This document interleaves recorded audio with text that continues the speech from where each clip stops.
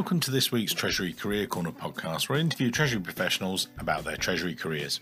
Each and every week, I talk to them about how they've built their careers, where they are now, where they see both themselves and the Treasury profession going to next. Let's get on with the show. This week's show, I'm joined by Torben Winther, the Partner, Financial Risk and Treasury Advisory at Deloitte. Deloitte, for those of you who don't know, are a leading global provider of audit, assurance, consulting, financial advisory, risk advisory, tax, and all related services. Approximately 330,000 people globally in more than 150 countries, territories.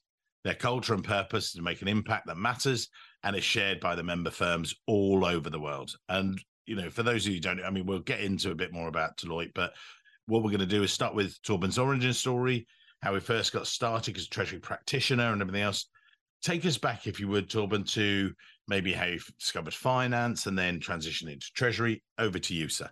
Thank you very much, Mike. So basically, if I go all the way back, and I realize it's actually a number of decades now, I went out from Copenhagen Business Schools and joined a large bank, the trading floor of what is now Nordea. I worked in the fixed income analyst department, providing trading recommendations, monitoring markets, etc. At that time, corporates were actually quite active in the fixed income markets. They, in many cases, did a lot of investments and even speculating, proprietary trading. So that was a big client base of ours. And after a few years sitting on the sell side in the bank, an opportunity came to join the AP Moller-Maersk Group, who had a portfolio of bonds that they were looking for someone to manage. And I applied and got that role. So I then moved, you can say, to the buy side and became a portfolio manager, but in a corporate setting.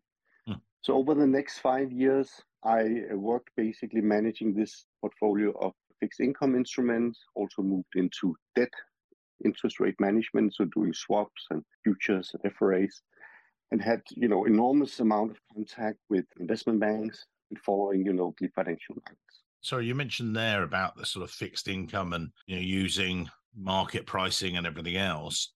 When I first started, and, those are the first days when I started Treasury recruitment, we used to do our salary survey then. And I used to have a question that we phased out over time was, are you a service center to the business or are you a profit center?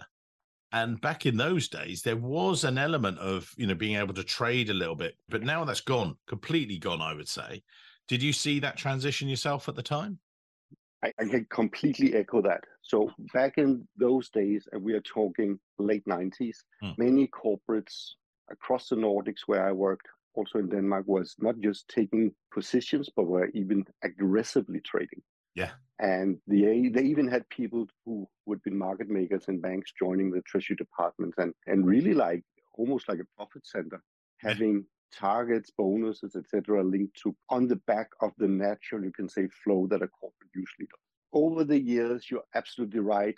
It has been phased out. Everybody has moved to passive hedging style activities. And it's quite rare to see people actually do speculative investments. We do see, however, now that certain corporations who are not listed, but more family or foundation owned, every time they do a dividend, it goes up to the owner, the family or the foundation, whatever, how it's structured. And then it sits there and then it has to be managed again. But typically it's done via investment mandates with banks now. Yeah, so you're absolutely right. It's phased out. It's quite rare to see. And those days, and a lot of your background is in Denmark. So you were based in Denmark, and then you sort of developed with the Maersk Group and everything else. What then happened? Walk us through those steps, because you were obviously doing all this stuff in Denmark, and then how did your career progress at that stage? Yeah, so after doing 5 years of fund management, there was a role to take over the whole front office for the financial risk management for the AP Moller-Maersk Group. At that time was probably the most prestigious buy side in Denmark. And I had a team of 5 to 6 people and looked after the whole FX risk, liquidity risk, interest rate risk, cash management of the AP Moller-Maersk Group. So that was an, expansion of my responsibilities. And over the next 5 years, I had that role. But I'd like to say a few opportunities came along, which for me was really defining as my career and interest in treasury. So the first one was that we decided to have a deep look at our current treasury management system at that time. And we felt that maybe it was time for renewal of the license. And we felt let's have a look. Maybe we should consider a competitor. And I got in charge of that project, and we did a RFP, and we selected a new treasury system, which was Quantum at that time, still exists. Then I spent alongside my day-to-day responsibilities, spent the next 12 months basically implementing Quantum. That was really defining for my understanding of treasury, to really understand the value chain between front office, back office, middle office, how you feed data in from market data providers, how you get forecasts from your ERP system, how you feed bank statements, how you go the other way around and send payment files and accounting entries and risk reports out of this. To really understand all of, I would say, operational treasury, that is something I'd really advocate. If people get the chance to be involved in the TMS implementation, jump on it. Another interesting experience during that time was we did a huge acquisition. At that time, Maersk acquired P&O Netloyd, which was a big competitor. And it was not a typical merger. It was an acquisition, meaning that we said we are going to treat all these new businesses, clients, employees, vessels, etc., as an add-on to our existing business. So we would use all our existing setup. And I think people quickly realized that maybe that was on the treasury department side, there would be a number of people made redundant. So people started leaving very quickly. So we had to, within a short time, take action. And I moved to London actually for 3 months to oversee the treasury function until we could finally merge it. I also, later in my career, I can come back to that, participated in carving out a business unit and do an IPO.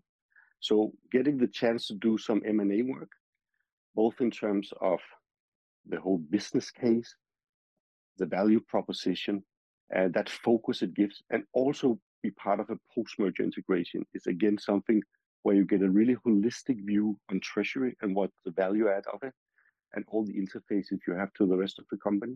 So that's again something I'd highly recommend that people get the opportunity to be involved in any M&A restructuring. That's something I would advocate to do. So you continued growing within the role, and obviously you'd spent all that time in Denmark. What then happened next with your move internationally and things? Yeah. So after another 5 years, having this role and doing various project assignments on the side, I really wanted to try to move abroad and live far away from Denmark. And this was obviously something I'd been speaking with my wife about, and it was a family decision. We wanted to have that experience as a family. I had very young kids at that time. Maersk was a place where this was basically an opportunity. I would say if you hadn't said during your interview to Maersk that you were keen to move abroad, you probably wouldn't have been hired in the first place. So there was a lot of opportunities there. And one of them that I spotted was that a lot of huge corporates had regional treasury centers in Asia Pacific. And the reason for that being, it was very difficult, although technology provided you ability to sit centrally and manage treasury, it was very difficult to transact in exotic currencies like Asian currencies. It was very difficult to understand the requirements for cash management. We had in that time in the Maersk Group tons of investments going into China, to India, Southeast Asia, which required a lot of local financing. So I made a business case of setting up a regional treasury center in Singapore. And I got asked a lot of questions about why not Shanghai, why not Hong Kong, why not? In this case, this was the best fit you could say for the group, where you had most, you can say, head office representatives and shipping companies set up, and made a business case. And the business case on hard numbers in terms of actual savings, in terms of better prices on FX deals, in terms of freeing up trapped cash in the region in itself could pay for the whole setup. But we knew instinctively, and also my boss at that time, that by just getting out there, other opportunities would come up and you would be a much, much better service provider to the business by being present in that time zone. So off I went and basically booked a ticket to Singapore with my family and spent the first couple of months finding office, finding staff. And with that transition, if you reflect back on it now, because around the similar time we had offices in Singapore, and it was a very interesting time. Went down to a number of the conferences down there with Eurofinance and various, and finding that it was Treasury, but just different. The way it was treated. Some teams were very much more cash management focused around the region. Some were all international. There was a real diversity there, whereas perhaps the London European markets sometimes are a lot bigger as well. The Treasury teams, they were a lot smaller. It seemed that the roles that people were doing in Singapore were wider in things. What did you find with the team down there? What was it like for you as a transition, if you like? Yeah, you are exactly right. So being a regional treasury center, we were 5 people. And this was compared to the headquarter where they were 25, 30 people in treasury. So we were obviously quite small. And there are certain things as a regional treasury center that you don't do. For instance, you are not in charge of selecting a TMS. You're not in charge of obtaining group financing or funding at group level. So like any capital market activities, any huge revolving credit facilities, asset-backed financing, etc. All this you obviously was centralized. And the same goes for risk management. So what we had was primarily a front office setup and a financing or funding setup, because we did, as I mentioned before, this is back in 2006 to 2011, enormous investment going into emerging markets, especially places like China, Vietnam, Malaysia, India, Indonesia. All these places, you were not allowed to own basically your own setup. This was critical infrastructure. We built lots of terminals, and that required very often a financing in a joint venture. So basically on a standalone basis. So someone had to make the trip to Mumbai to sit down with banks and structure loans, the same in China, the same in Malaysia, etc. So there was a lot of, you can say, activity going on the financing side. And also obtaining financing with a bank, it's not just, asking for overdraft. This was project finance. So you really needed to understand what's the building an information memorandum about what this asset is about and what this activity is about. How is it going to make money? What's the business plan?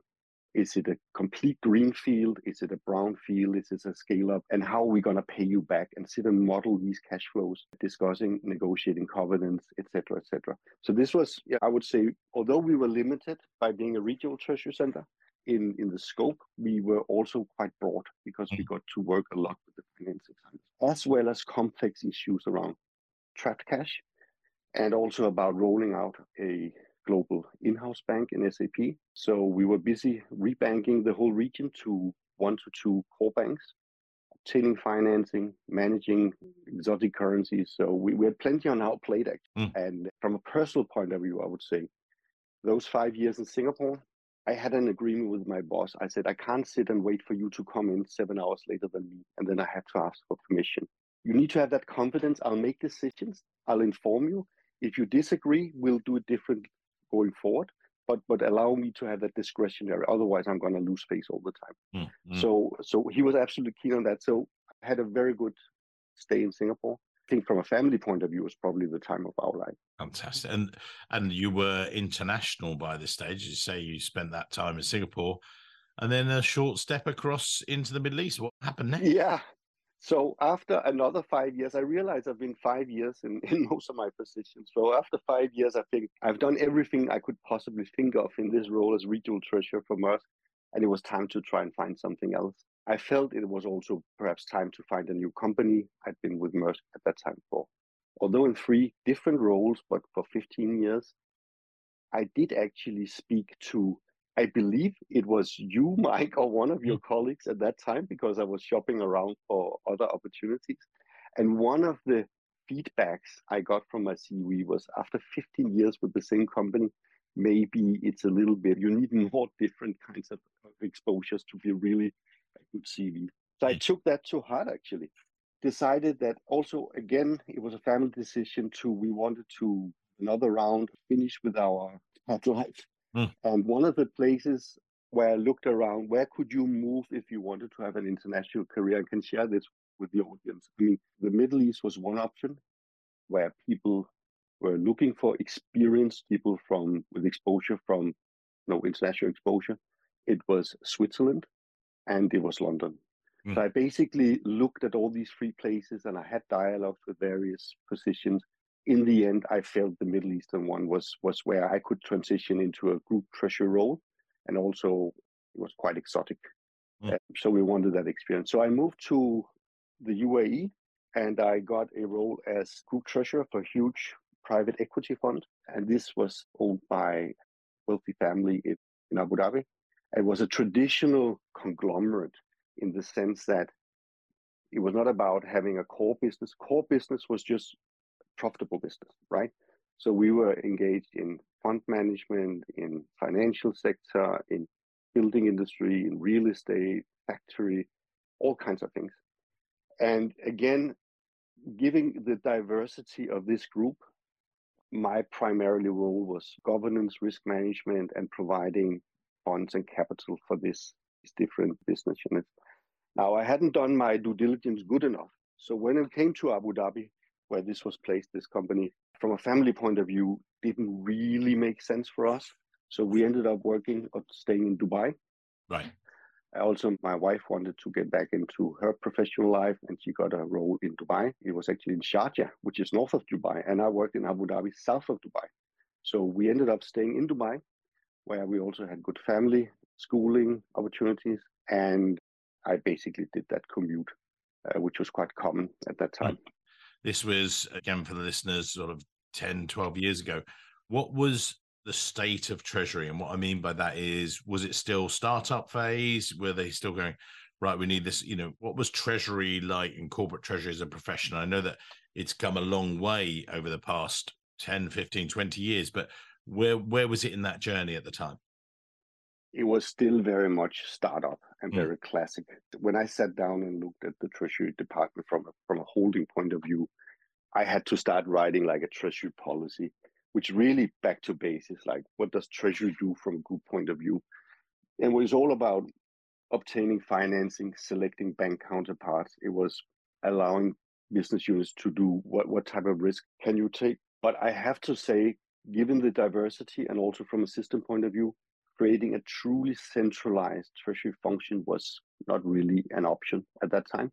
So it became more a governance role and also a little bit, I would say, more into FP&A, forecasting liquidity, discussing with banks, etc. So I had an ambition at that time to take it to the next level, but I felt it was a little bit tough from a culture point of view. And actually, for that reason, I decided after a few years in the role to move on and back to a European-based company, which was ABB. Also had a regional treasury set up, but in Dubai, which is very close to where I lived. Again, I know the group, you know the group. Our listeners won't, maybe from the US. What are ABB? Who are ABB? Yeah. And I have a funny story about that, I remember, because I went to a conference, I think it was a Euro finance conference in Dubai. And I said, so there was some approaching me and she asked where I worked. I said, I work for ABB. And she said, interesting, Airbnb. So I realized I was in the old economy and not the new economy. Yeah. So ABB is basically originally a merger between a huge Swedish and a Swiss conglomerate, predominantly working in the electricity and power business. There's a lot of different business units there, but it's, I would say, really a true pan-European company with huge operations in Finland, Norway, Sweden, Germany, Italy, Switzerland. It's headquartered in Switzerland, and it's probably one of the most international companies I've ever worked with. It worked as a true matrix organization where you had 20 business units, in 5 divisions, and you had lots of group functions, etc. But it worked extremely well. It was a very pleasant company to work for. The area that I covered was the Indian subcontinent, Middle East, and all of Africa from a regional role. And I had oversight of the treasury operations in 35 countries, which was obviously not something I could do hands-on. So I had smaller teams, we call clusters, sitting across this area. And for me, the challenge here was, how do you do, first of all, besides currency, cash management, what was characteristic about this company was a huge use of trade finance instruments. So guarantees, letters of credit, in order to conduct project business in emerging markets. So the new thing here was really how do you solve issues hands-on in very, very complex territories? And how do you avoid breaching sanctions? I mean, we were working close to Iran, Sudan. We had lots of business going in and out, the Middle East, parts of Africa. And how do you secure that you're actually getting paid? How do you make sure you have the right guarantees in place, etc.? So I think the challenge was on the trade finance side. We also did provide export credit agency financing, a lot of these, and then the complex of the territories that we covered. Yeah. And bring us up to date then a bit more. And so I don't want to run out of time on Deloitte and things. No, so basically after spending another 5 years in the Middle East, it was time to move back. So the small kids I had at that time were now teenagers. We wanted to move back to Denmark. And I started looking for my next role. And again, this was like, okay, you take a deep breath. What are you going to do now? So ironically, I loved Treasury, but I was also a little bit tired of Treasury. I now run, I had set up either a group Treasury function or regional Treasury function 3 times in a row. I know exactly what to do. You could blindfold me, go into a Treasury organization and shift the system, update the policy, recruit the right people, etc., etc. So I felt I need to lean out. I need to get out of my comfort zone, and I immediately started thinking back on the sales. So I reached out to both large bank and a large consultancy to hear about an opportunity to use that experience and competence and capabilities, but from a sales side point of view, either as a relationship manager or a banker or in consulting. And I had discussions, and at that time, Deloitte was looking for someone to actually start this area up. So this was a perfect match. They were also looking to merge in the Nordics. So it would be a Nordic role covering Treasury, corporate Treasury. And we agreed that this is what I would want to do. What was your external view? You probably had consultants come along to yourself, and we joked about before the show about, you bring in a consultant, they show you how to wind your watch and they send you a bill. We were joking about that because I've heard that before, but you'd been a practitioner for 20 plus years to then come and then step into consulting, which brings with it, it's great because you've got all this expertise. But what were your views? What did you come at it with a slightly different angle, or how did it work for you? Yeah, so in my career, I can say life is very pleasant in corporate Treasury, and you're the one who is basically selecting consultants and banks. It's natural that whatever challenges you have, and that was also my own philosophy, I'm going to solve it. That's what makes my job interesting. I'm not going to call for help all the time. I'm basically going to, work it out myself. That is, I think, very natural to have that. When we use consultants, it was typically around mergers where we simply needed extra hands. You had to come through some transition, or it was when you had to do system implementation, because you simply didn't have either the amount of people required to focus on a specific project or the competences. So that's historically where we had been using external help. But it was also my experience that a lot of people who came and helped us was quite junior, or they were not really had a background in corporate treasury. And so they knew maybe a lot about the system and how you could set it up, but were basically clueless about the whole functional advisory about what does good look like. So that was my experience when I joined consulting.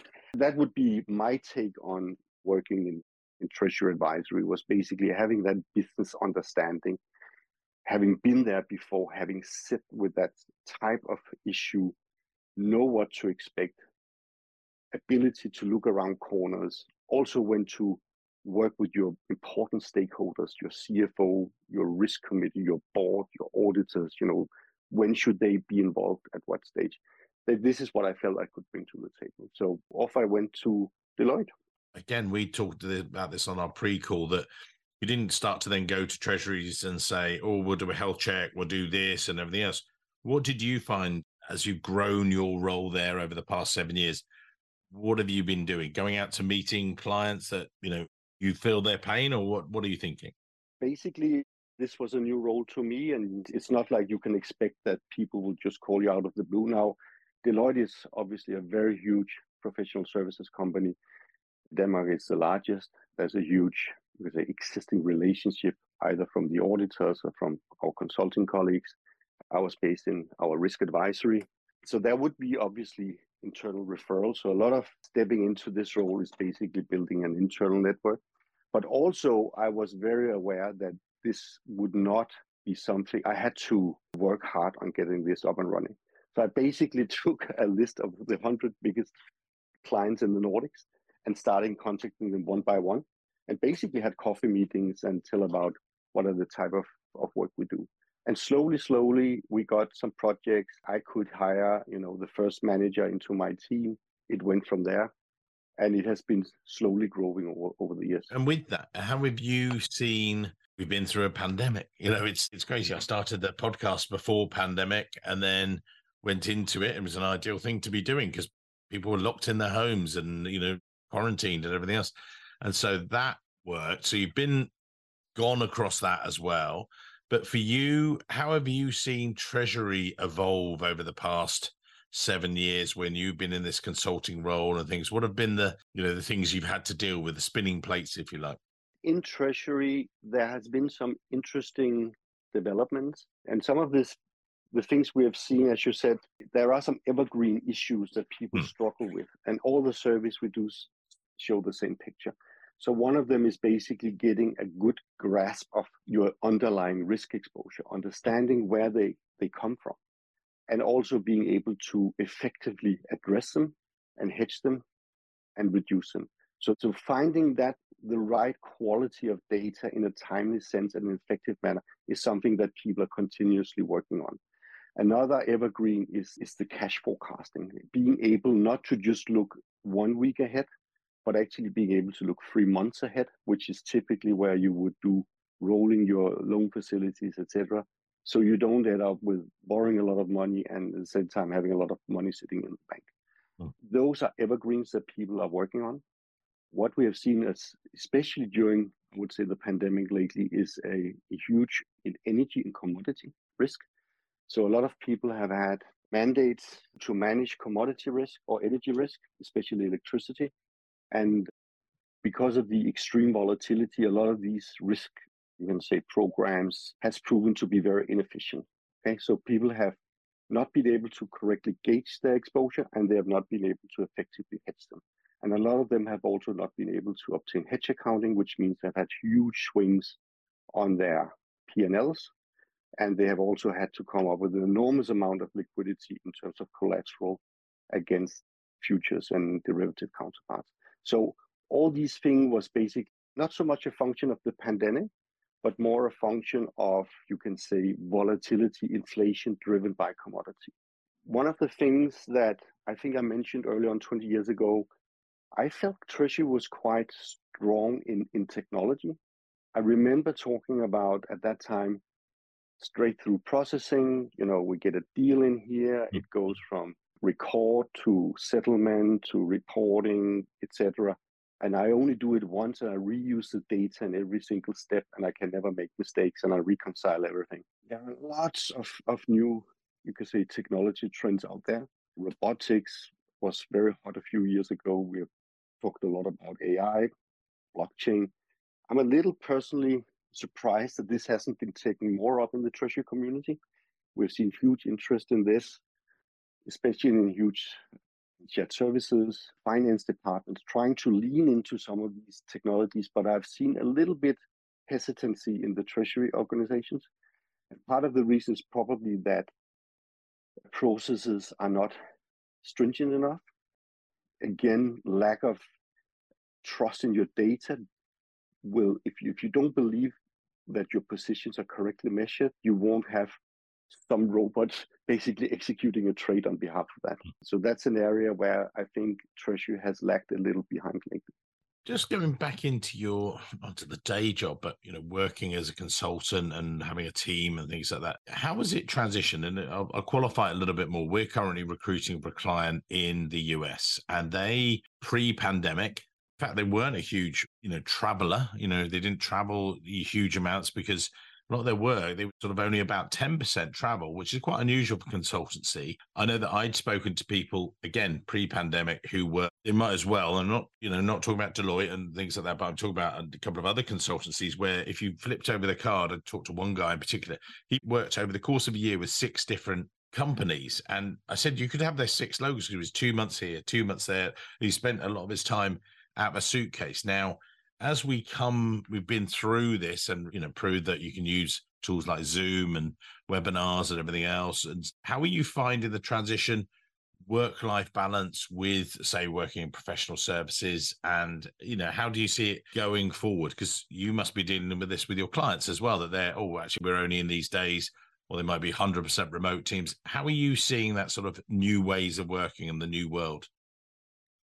Yeah, so there has been I would call it a massive change. So when I started 7 years ago, it was not unusual that we had consultants put on projects for half a year.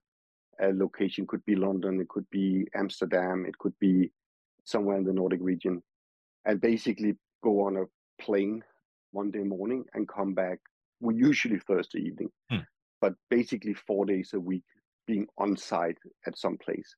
That was not unusual. It was actually something that we said to people, that's something not if you have small children, but if otherwise you should be able to once in a while do these projects. That is more or less unthinkable today.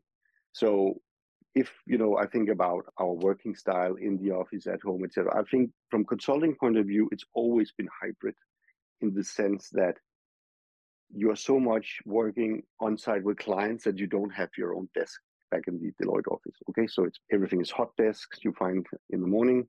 So it's very common that you only go to the office a couple of times a week. The rest of the time you spend at client side or working from home. We can definitely see that a lot of clients, even if I've offered to go, let's say, to Helsinki for a project, they themselves were not necessarily in the office, so it didn't really make sense. So I think once you have established the contact, the trust, the kickoff, maybe in person, there's a massive amount of the work that can be done remote today, definitely. And I think this is much more convenient for the consultant that doesn't have to travel as much. The flip side is, of course, it's a little bit more difficult to get the contact to begin with because you are not naturally around. And having, I would say, an introductory meeting, a coffee meeting, or a sales pitch, or a presentation, I don't think it works as well over Zoom. I would definitely prefer to have those intros face to face. And with that, if you're bringing someone into the business now, what are you saying to them? If it's not now, you're out of a suitcase. What's the sort of balance? So when we're interviewing people and they ask, it's a working style, I would say if you don't work on the client, if you work on the client side, you have to basically agree with the client what's the right proportion. I typically can see the clients often are looking around 2 to 3 days a week in the office, and vice versa, you can work remote. Yeah. What are the new projects that are coming up then? I was just talking to Torben before and was saying that got Kenny Nielsen coming up, and he's recently done a project with you guys, and there are other things coming up. What are you seeing? Have they changed? As you said, you talked through about straight through processing maybe when you first started in the practice. Now, what are the sort of new things that are coming through, or what are being asked to look at? Yeah. So the typical types of work we engage is when people are looking at either that something has broken down or something doesn't work and they need to transition through something. And it can either be that they're really unhappy with their risk management. As I said, they don't feel they have a good grasp of it. Maybe they don't have the right systems to capture it. And what happens is it creates a lot of volatility on financial items. And that maybe raises eyebrows with senior management, and they want to get that under control. So really on the deep diving, and especially we have seen that within commodity. The other typical situation to get involved is people have decided to implement a new treasury system. It could also be part of SAP transformation, where Treasury is looking to implement a new system. It's rare, if not, it never happens that people say, this is what I have today system. I want a brand new system, which is exactly a copy of what I have today. Doesn't make sense. So usually what people would have to do is sit down and rethink what is my operating model? What data do I need to collect? How do I want to measure my risk? How do I want to report it? What can I automate here? What can I schedule in the system? Where can I deploy new technology or data analytics? And that is typically an exercise you go through before you even select the system. And then you would typically run an RFP system, have various vendors, make presentations. Then the fun part starts, which is basically the implementation. And people can often expect 9 to 12 months. And that is for not even a very complex, but a pretty straightforward setup. The other situations we are looking at is M&A. So very often, if you have two organizations come together, there will typically be consultants involved in terms of running the whole post-merger implementation. So bringing two functions together, following a plan which is laid out typically at the strategy office side, preparing for day one when the deal closes, and then preparing for the next 100 days. This is something we quite often get involved with. And again, this is quite exciting because it's also time that you can reflect a little bit about what is it you have today, and while we are at it, we're going through these changes as something we should refresh and take a look at. And so those are also typical. And then I would say a new thing which has come up, the good old working capital, which basically people they did lots of projects, 15 years ago. It's almost like the whole market has de-learned good working capital management because interest rate was zero. It didn't really bother whether you had the money here or there. You couldn't get paid anyway. But that is a significant game changer now that interest has gone to 4 or 5%. So those programs are being dusted off again. We see new providers in this space. It's not just the typical bank. We see platforms coming in. We see a keen interest in this. We also see that the treasurer is now getting confronted from their banks, not through green bonds, but through sustainable linked lending facilities, that they need to sign up to certain development in ESG criteria. If they don't meet those, you can say targets within a 3 to 4 year period, there will be an uptick in the margin. So today that, can say premium you would have to pay or the penalty is not very huge. It's down to 2-3 basis points. And it's hardly worth doing it just because of that. My concern is more that the banks will, over time, not really provide liquidity to certain companies that doesn't fulfill proper development in their ESG ratings, whether it being scope 1, 2, or 3.